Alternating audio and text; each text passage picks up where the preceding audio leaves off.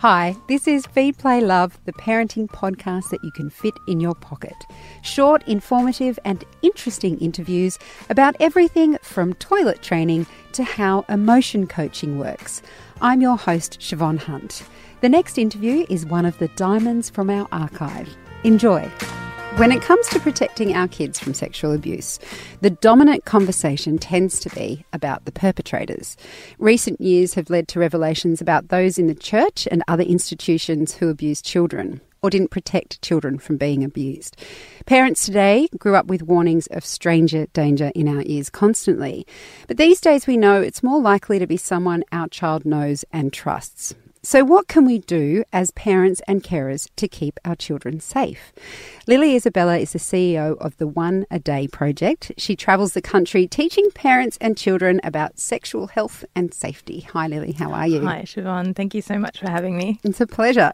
So what would you say to parents who are getting all these messages? They've grown up with the message about stranger danger and then they hear about the abuses that have happened in institutions.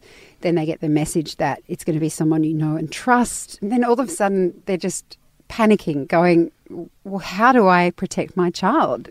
What would you say to parents that have got all of those messages coming at once? It's really overwhelming and it's really, really easy to go into panic and want to just grab your child, lock the door and never leave the house.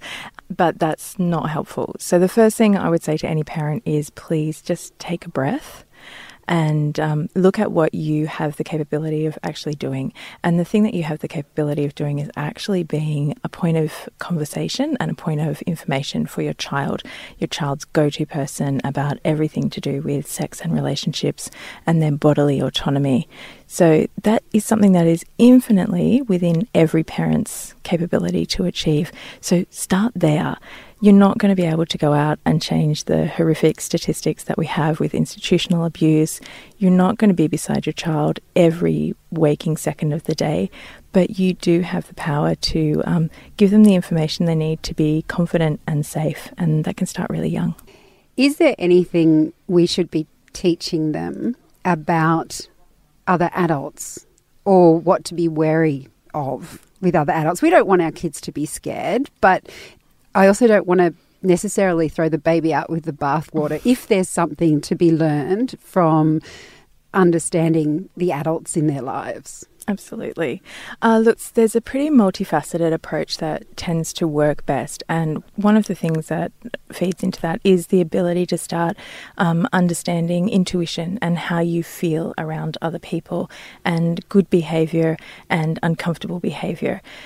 So what we teach children first and foremost is that their body belongs to them, that they're absolutely in charge of what happens to their body, who touches it, who helps them with the bathroom, who helps them with bathing, and that they have a right to say yes and no to every kind of touch that happens.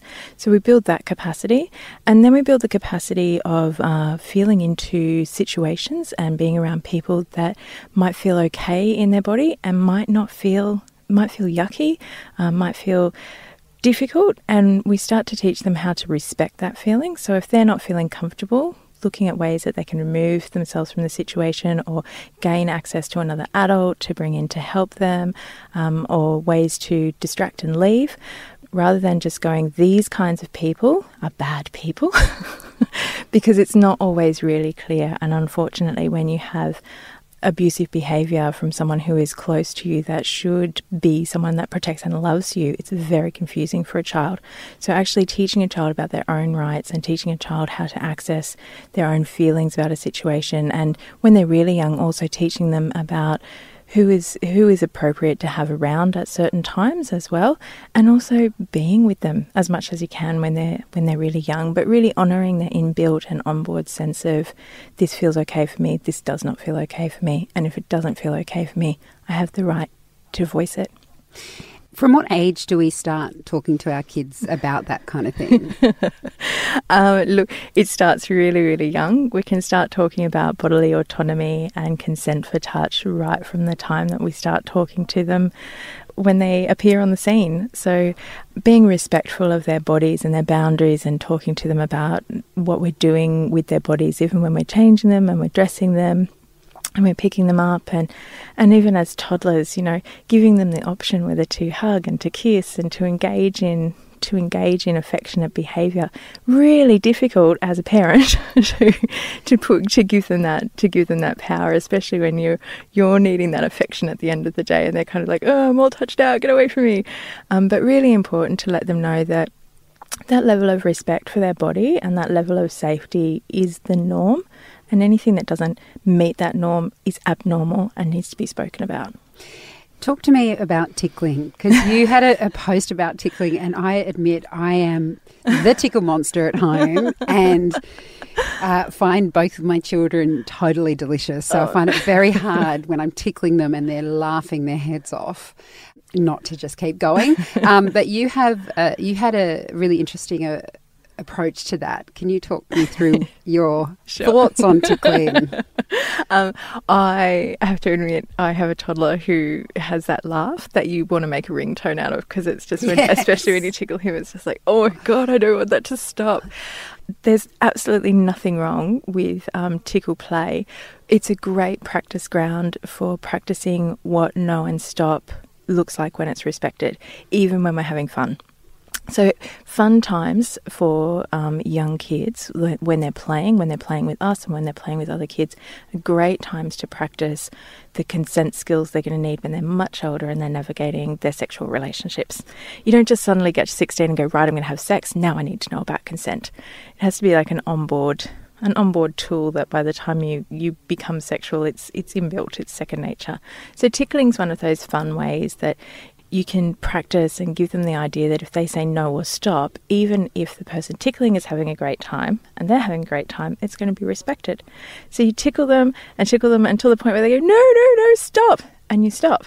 And you take your hands off and you go, I heard you say no, or I heard you say stop, and I'm going to wait, here are my hands, until you tell me that it's okay to start again.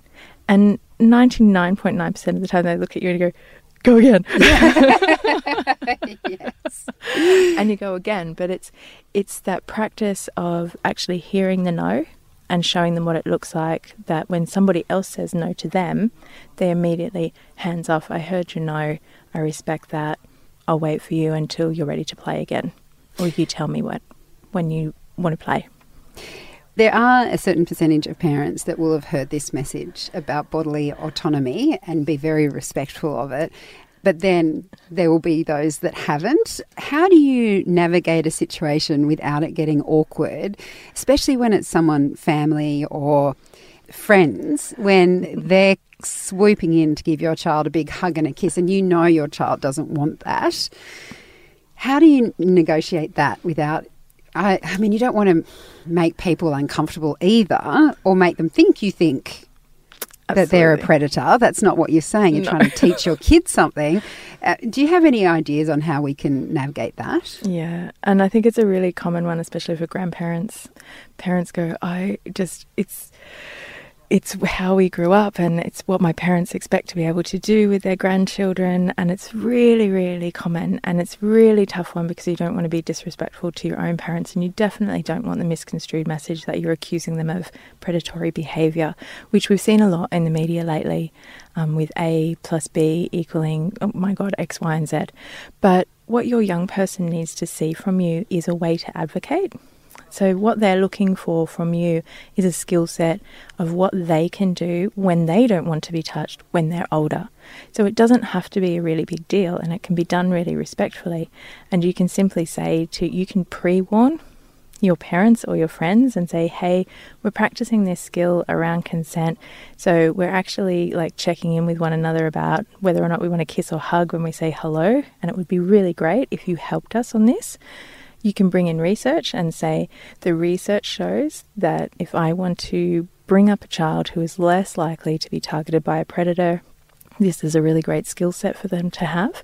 And most parents will jump on board immediately and actually want to have a conversation about that.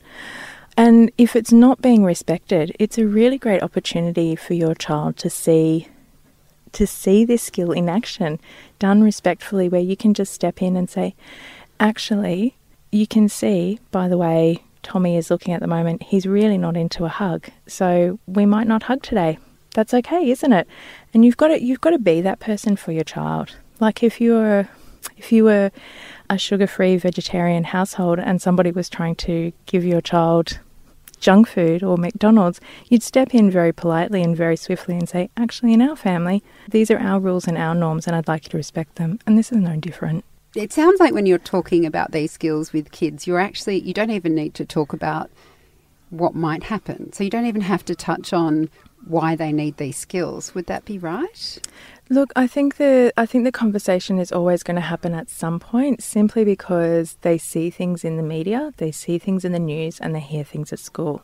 And I think when things like the Royal Commission come along and we see things like the Me Too movement in the media, they're an excellent time to have a really robust conversation with our young people about what can go wrong if those boundaries are overstepped and that respect is not in place. And it doesn't have to be that it terrifies them, but it's really good to acknowledge that that's in the field, and you contrast that against your own family values. So for really young people, you might talk about the fact that there are people who try very hard to touch you and not respect your boundaries. And in our family, that's not okay. And if that were to happen, who could you go to? Who could you tell? Who could you get help from? What could you do? And using it as a way to really positively contrast your family values and that you're a safe family and that child has options and adults that are safe that they can go to. So really skilling them up to feel really empowered to say, this isn't right, it doesn't feel good, I'm getting help.